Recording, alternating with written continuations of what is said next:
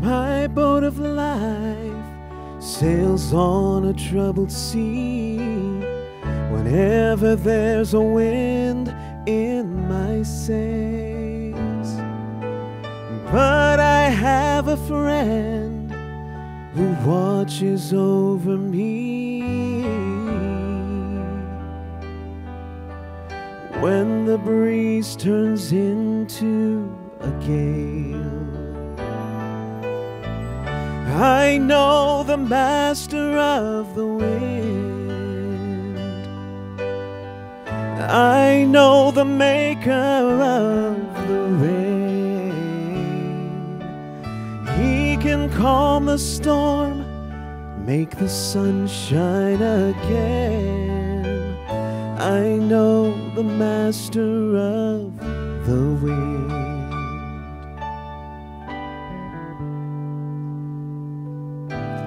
Sometimes I soar like an eagle to the sky.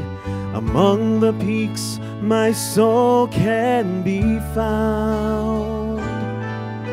An unexpected storm may drive me from the heights. Oh, it may bring me low, but it cannot bring me down. I know the master of the wind. I know the maker of the rain. He can calm the storm, make the sun shine again. I know the master of the wind. I know the master of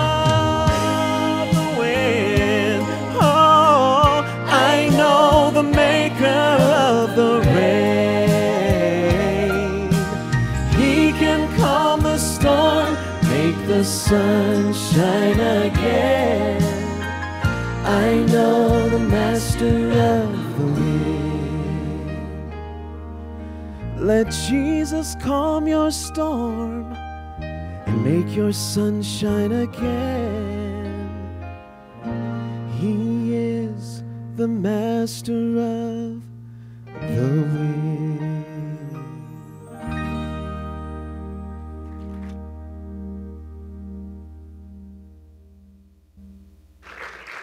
Amen. Let's pray. Heavenly Father, we thank you so much for that truth. You are the great I am. You're everything in our lives. You're our hurt healer, our storm deliverer, our wind calmer. You're our peace bringer, Lord. We thank you for that changeless truth, that you're there with us. In the midst of our storms, in the midst of whatever we're going through, you're there and you control the winds and the waves around us. Father, give us faith to always remember that. To remember that you are our deliverer, the master of everything in our lives. Open the eyes and ears of our hearts now, Lord, to hear and grasp and apply your word to us. We pray in Jesus' name.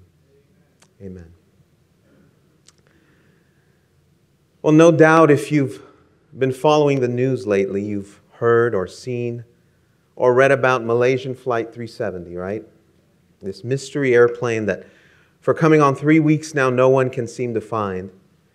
And there's been so many conspiracy theories. We've heard all about the pilots and their skill set and their possible intentions and motives. And this week we heard news that there was strong mathematical evidence, right, that the plane crashed somewhere in the Indian Ocean. And it's tragic. It's tragic. And it takes us back to about 5 years ago when we witnessed another airplane tragedy in the making. It took place on Thursday, January 15th, 2009, in New York City. It's just another regular, ordinary day in New York. But by evening, everyone was talking about a miracle. Flight 1549, Regular U.S. Airways trip out of LaGuardia, headed towards Charlotte, North Carolina, was being piloted by Chesley Sullenberger III, affectionately known to his colleagues and friends as Sully. His hometown is right next door in Danville, California. And he did all the usual checks. Everything was fine on the Airbus A320 when it took off, but shortly right after takeoff, it ran into a flock of Canadian geese. Now, one goose in a jet engine is a problem. A flock was a tragedy. It was disastrous. So almost at once, both engines immediately shut off. They were severely damaged. They lost power. And the plane was heading north over the Bronx, probably the most densely populated area of the city. So here's Captain Sullenberger. He had to make several major decisions in an instant if he was going to save the lives of the people on board, let alone his own life and those of the crew members. There were a couple of local airports he spotted nearby, small ones, but he couldn't be sure of making it that far. There was the option of trying to set the plane down on the New Jersey Turnpike, but with all the cars and drivers there, who knows what would happen. He would endanger their lives, certainly. So it left one option, the Hudson River. Now, trying to crash land a plane on water is near impossible. Any pilot will tell you that. One small mistake, catch the nose wrong or one of the wings slightly wrong, and the plane will tumble like a gymnast before sinking. The records tell us he had between 2 and 3 minutes to decide what to do and set the plane down somewhere.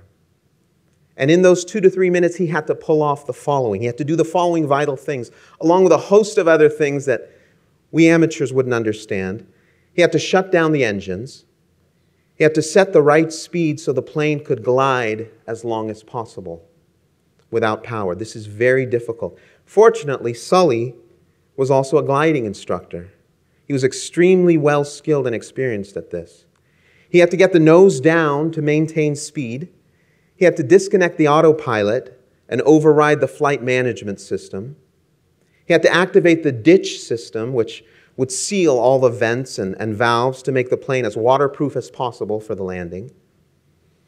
Most importantly, he had to fly and glide the plane in a fast left-hand turn so it would come down facing south, going with the flow of the river.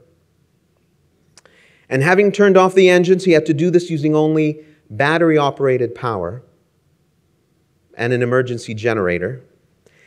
Then finally, after making the left-hand turn, he had to straighten the plane from the tilt of that sharp turn so that on landing, the plane would be exactly level from side to side. And finally, he had to pull the nose back up, but not too far, to land straight.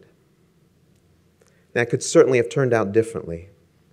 Had it been a less experienced, less skillful pilot, we'd be speaking today of memorializing a great tragedy. But not that day. Not with Sully at the helm. He was, we're told, a pilot's pilot. He taught other pilots courses on leadership and decision-making in a crisis. With him at the helm, because of his leadership, his skills, his calm, his experience, he set that plane down on the Hudson River. He was the last one out. He went up and down the length of the cabin to make sure everyone got out safely. All passengers, all crew members, 154 of them, were safely rescued and live today to tell the story. Every one of them said they feel so fortunate, so blessed that Sully was the captain of their flight that day.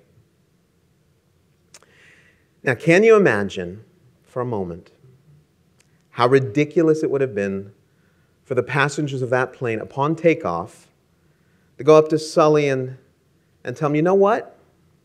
We've got this. You can go back, go to the back of the plane, get some rest. You know, we don't need your leadership, your experience for this. We've played a couple of flight simulator games. You know, we're pretty good.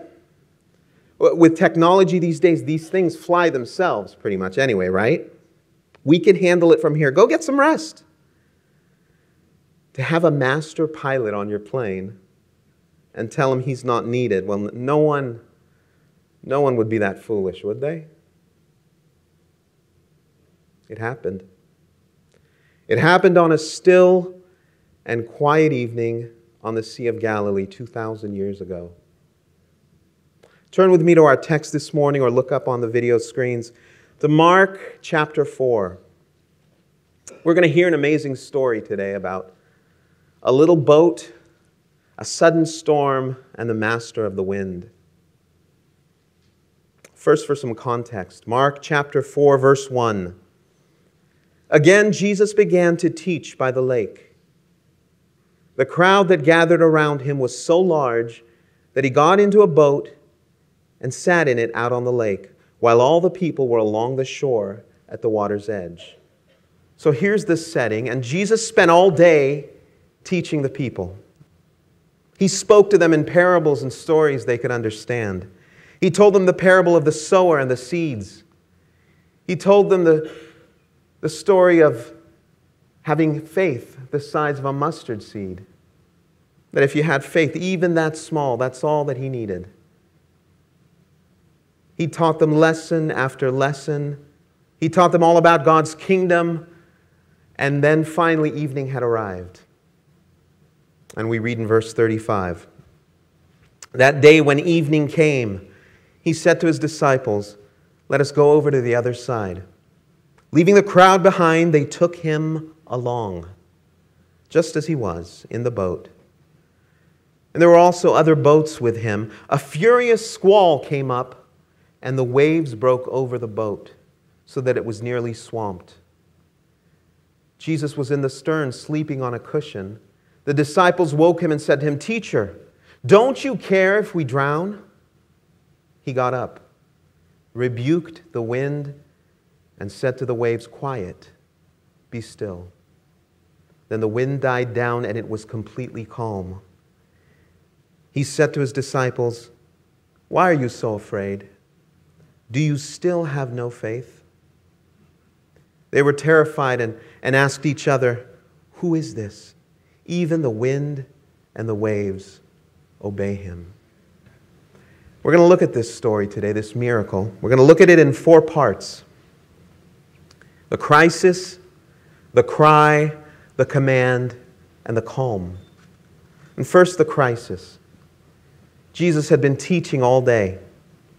And the disciples, for their part, spent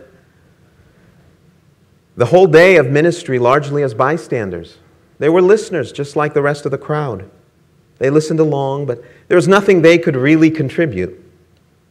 So finally at evening, Jesus asks them to cross over to the other side. And did you catch the language in verse 36? Leaving the crowd behind, they took him along, just as he was in the boat. They took Jesus along as their guest, as their passenger. I can imagine when Jesus made the request, their ears perk up. Ah, sailing. Yeah, this is something we can do. Many of them were seasoned fishermen. They spent their lives on the water. They may not have known their way around parables and lessons of God's kingdom, but put them in a boat on the sea, they were home. This was familiar. This was expected. This was comfortable. This is where they excelled. Lord, take a nap. We've got this. You've done your part. Now leave this up to us. We're experts, Lord. This is our domain of expertise. You're riding, Lord, with master sailors.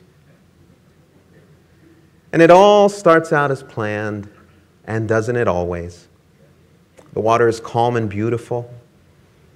The air is still, a beautiful sunset on the Galilean horizon. But then something goes wrong. And take note that a storm of this magnitude, such that the waves are over the boat, it doesn't happen in a split second. It may be fast, but there are warning signs. There were a development of signs, I'm sure. The winds pick up. Well, nothing we haven't seen before. We've been here many times. Remember, we're experts. The waves start to get bigger. Oh, we're still good. We're still good. The wind grows stronger. Their little boat's really moving now. They're concerned, but still in control. We'll get through this. We've got each other, remember? Master sailors. Well, it continues to progress, and verse 37 tells us the waves grew so large they broke over the boat so that it was nearly swamped. And their little problem turns into a big crisis. And it's strange for me to call this a crisis. It didn't have to be. In my opinion, a crisis is a problem for which you have no foreseeable solution. If you have a debt and you have no money, that's a crisis. If you have a debt but you have the money in hand to pay the debt, not a crisis. If you have an illness to which there's no remedy, that's a crisis. If you have an illness and you have the medicine to make you better, not a crisis. If you're in the middle of a storm but you have the maker and master of the wind in your boat, if he's your captain, that's not a crisis. That's just an exercise of faith.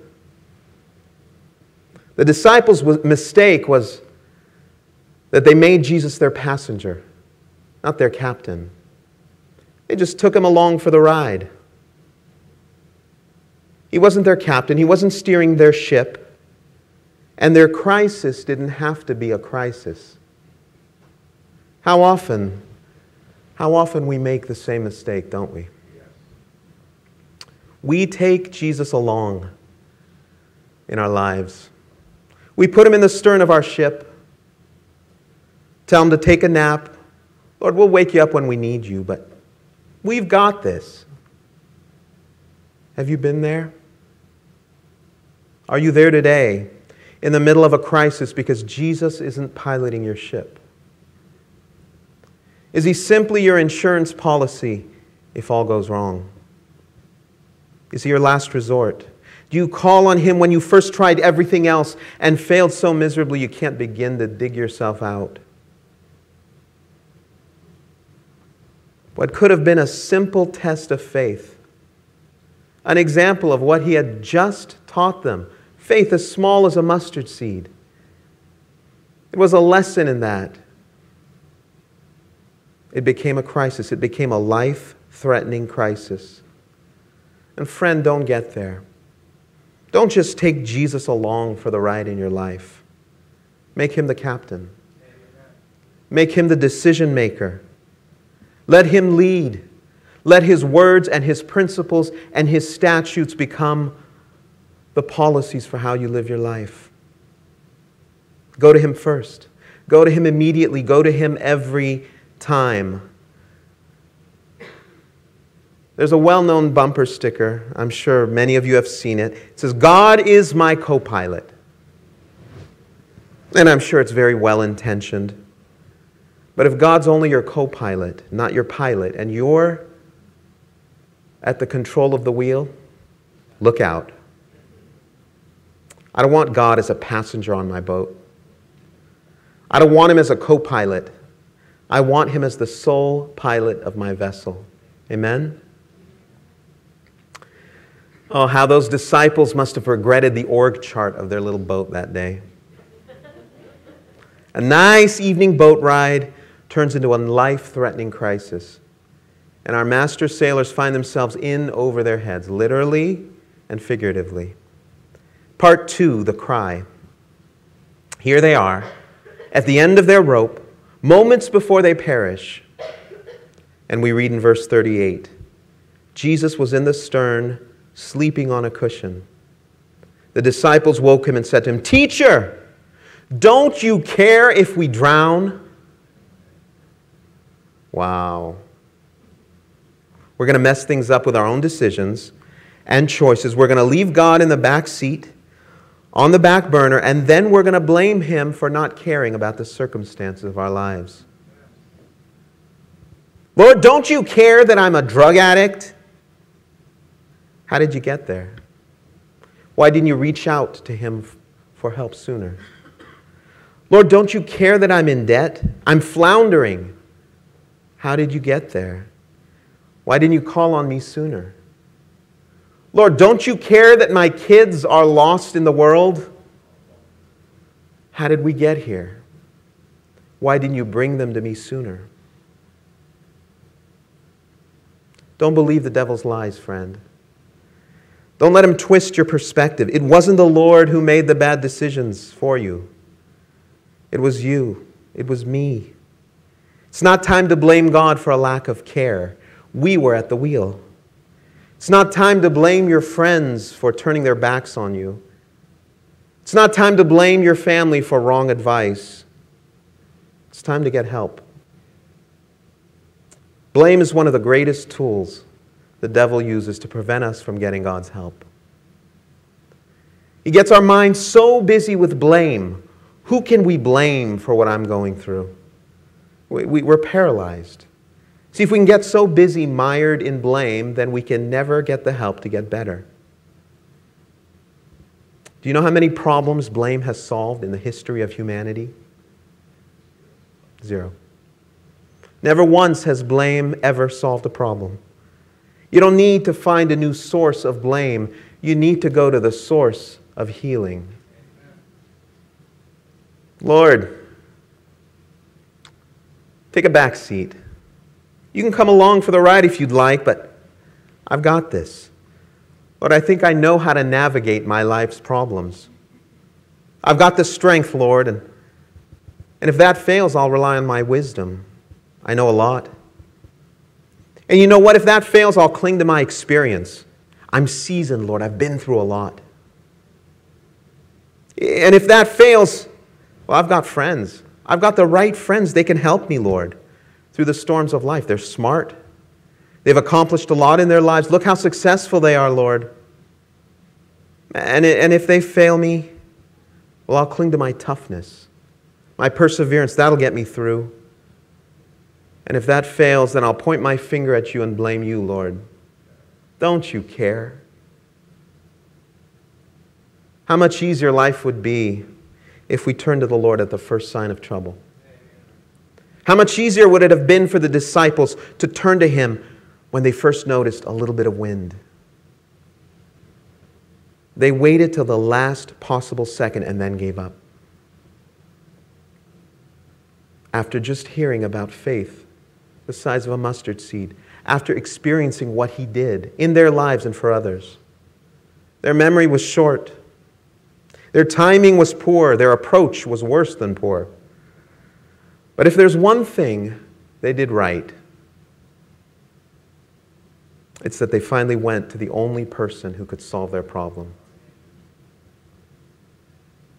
You have to give them credit. In the end, they went to the right person. And some of us never get there. We spin and we spin and we flounder and we flounder and we never call on Jesus. The disciples finally figured it out. They finally went to Him. They cried out to Him, Lord, we're going to die. We're going to die if you don't help us out. They reached the end of their rope, the end of their knowledge, the end of their experience, the end of their know-how. It mattered not. Are you there yet, friend? Have you reached the end of your efforts and are ready to let God take over? How much time have you wasted trying to make things work out? Trying to force things to work out? Trying to make the pieces make sense in your life? Ask yourself, isn't it enough? Hasn't it been long enough? Are you still trying? Still think you're strong enough, tough enough, resourceful enough? And friend, God is waiting on the sidelines. You have the master and maker of it all waiting on the sidelines to step in, to help, to fix, to heal, to calm, to restore. So ask yourself, what will it take for me to resign my will and my churning and my efforts and take all the broken pieces of my life and turn them over to Him. How much more wasted time? How many more sleepless nights? God waits patiently for you, friend. Call on Him. Help me, Lord. Help me, Lord. And when we earnestly cry out to Him, you know what? He has never failed. He never will fail to answer that call. Part 3, the command. So often in the storms of our lives, when we finally reach the end of ourselves, and we cry out to God for help, we do something. We predefine the method of His answer. Sometimes we do this implicitly. We have unspoken expectations for how God is going to fix things in our lives. And other times we explicitly ask God to fix things in a certain way, solve our problems this way. Don't put God in a box. We serve a God who loves to surprise us, who has unlimited resources far beyond our wildest imaginations. He knows the intricacies of our problems better than we know them ourselves. And you know what? He knows what solutions are best for us, not just now, but in the future, around the bend that we can't see. Lord, I have a debt. Please provide the money. Well, God may just answer by canceling the debt. Lord, I may be laid off. Please spare my job. God may just let you lose your job to get you a better one. Lord, the doctor says it might be cancer. Please don't let it be. God may very well just walk you through that cancer and bring you out stronger on the other side of it.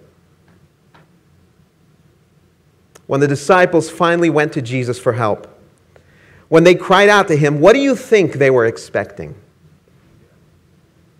From their reaction, who is this? It certainly wasn't what happened. It wasn't what He did. Perhaps they thought He could quickly transport them to safety, get them quickly to the other side, speed up the boat.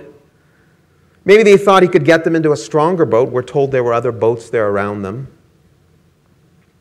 Maybe they thought He would strengthen the boat they were in now to be able to withstand the storm.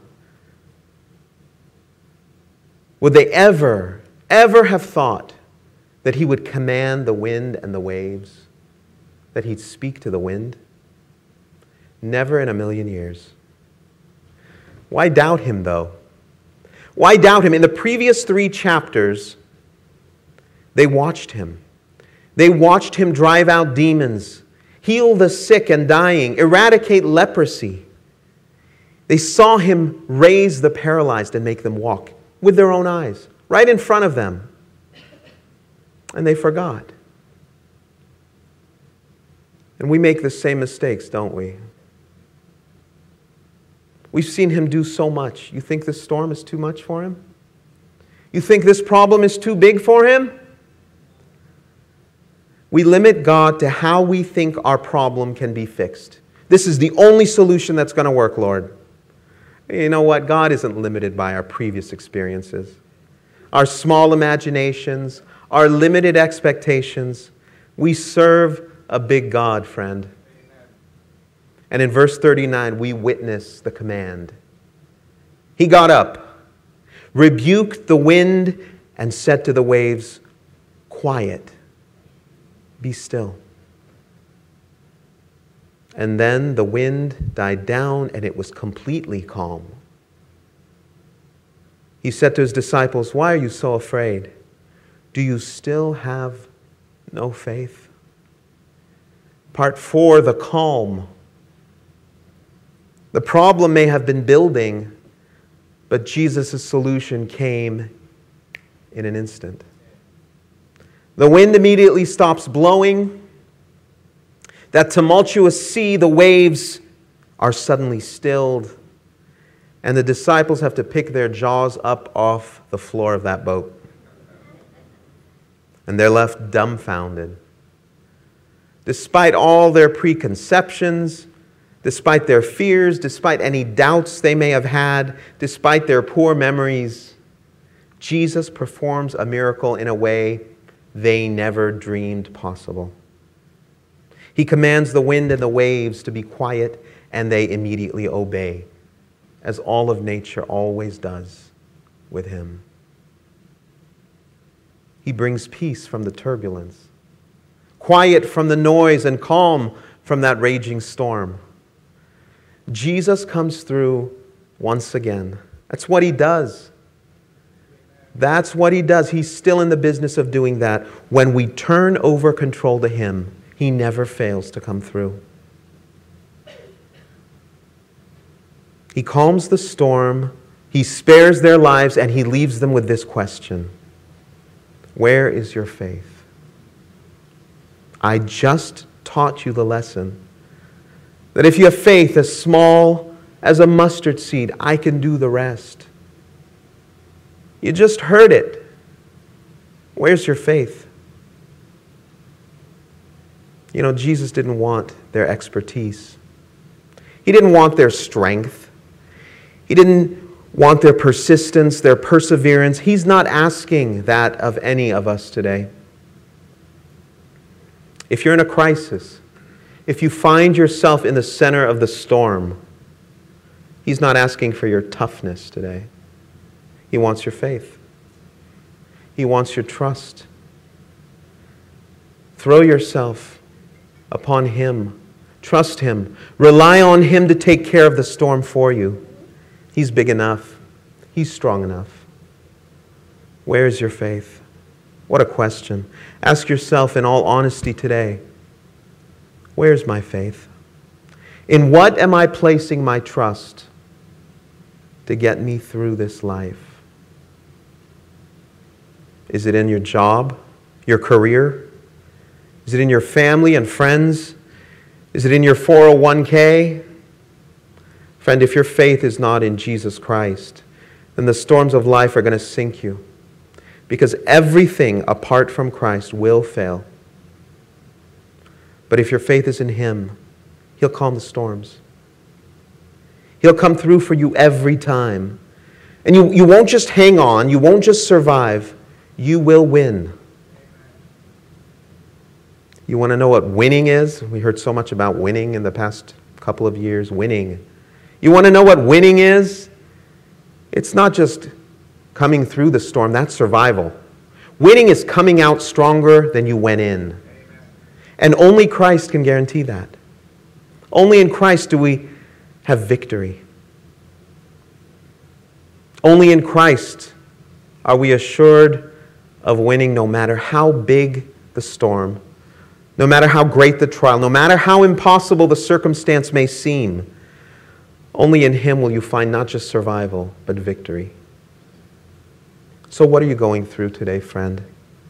What storm has risen in your life and taken hold of your heart? What fears have so filled your head that you can't even think straight anymore? It's time for a faith check. Where's your faith? Is it in yourself, your strength, your experience, your knowledge, your toughness?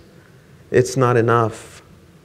It's not enough to get you through. No matter how strong you think you may be, the storms of life will beat you. At some point, they will overtake you. The reality is that life is going to throw at you much more than you can handle in your own strength. You need a pilot. You need a better pilot. You need a master pilot. Who's your pilot this morning? Who's piloting your ship today? If there's one takeaway from this sermon, let it be this question. Ask yourself in all honesty, in all introspection, who is piloting my ship? Am I at the helm, or have I turned it over to God? In 1871, Edward Hopper wrote a hymn, the words of which are so applicable to us today. And it described who is in control of his life. He wrote, "Jesus, Savior, pilot me over life's tempestuous sea. Unknown waves before me roll, hiding rock and treacherous shoal. Chart and compass come from thee. He knows the destination. He knows the direction. Jesus, Savior, pilot me. If you've never invited Jesus into your life, if you've never experienced His life-changing forgiveness, His life-altering salvation, don't wait another minute. Accept His forgiveness. Receive Him. Receive Him as Savior today. Turn over your heart and life to Him and watch what He will do. He will never steer you wrong if you let Him pilot your ship. And dear believer, if He is your pilot today, then you know what? There's no need to panic. It's not a crisis.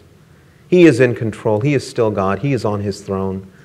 And the storm will not bring you down. It might throw you about. It may rage against you with all its sound and fury, but you know what? It will not defeat you. You're in God's hands. There's no storm He can't handle. There's no wind He can't calm. No sea He can't still. There's no mountain in your path, no matter how big it may seem, no matter how ominous it may look, no matter how impossible you think it is. There's no mountain He can't move. Put your trust and your faith in Him today. An unknown author wrote, and we're going to close with this: Lord, I've never moved a mountain, and I guess I never will. All the faith that I could muster wouldn't move a small anthill. Yet I'll tell you, Lord, I'm grateful for the joy of knowing Thee and for all the mountain moving down through life You've done for me. When I needed help, You lifted me from the depths of great despair. And when burdens, pain, and sorrow have been more than I can bear, You have always been my courage to restore life's troubled sea and to move those little mountains that have looked so big to me. Many times when I've had problems and when bills I've had to pay and the worries and the heartaches just kept mounting every day, Lord, I don't know how You did it. Can't explain the wheres or whys. All I know is I've seen mountains turn to blessings in disguise. No, I've never moved a mountain, for my faith is far too small. Yet I thank You, Lord of heaven, You have always heard my call. And as long as there are mountains in my life, I'll have no fear, for the mountain-moving Jesus is my strength and always near. Let's pray. Father, we come before You today and acknowledge that You are the master of everything in our lives, the winds and the waves and the storms. You're the master of the health issues we're going through. You're the master of the financial situation we find ourselves in. You're the master of child rearing, the master of marriage, the master of relationships. You're the master of our future, Lord. Whatever storm of life we're going through today, Lord, You're the master of it. And so we turn to You. We're done on our own, Lord. We're done. We're done trying to steer our own boat through the troubled seas. We're done trying to be the captain of our own ship. We're done putting You in the stern of our ship. On the back burner of our lives, we want You to take over, Lord. Take the helm and take over. Only You can make sense of it, Lord. Only You can make sense of our lives and make peace from the storm and bring calm to the turbulence of our fears and our emotions. We give You Your rightful place, Lord. Take center stage. Take center stage of our lives and grow our faith so that in every situation in life we turn to You first and we turn to You immediately. Thank You, Lord, for Your faithfulness. How true it is. Great is Thy faithfulness. When we turn it over to You, You have never and will never fail us. Thank You, Father. We love You and we pray in the name of Your Son. Amen.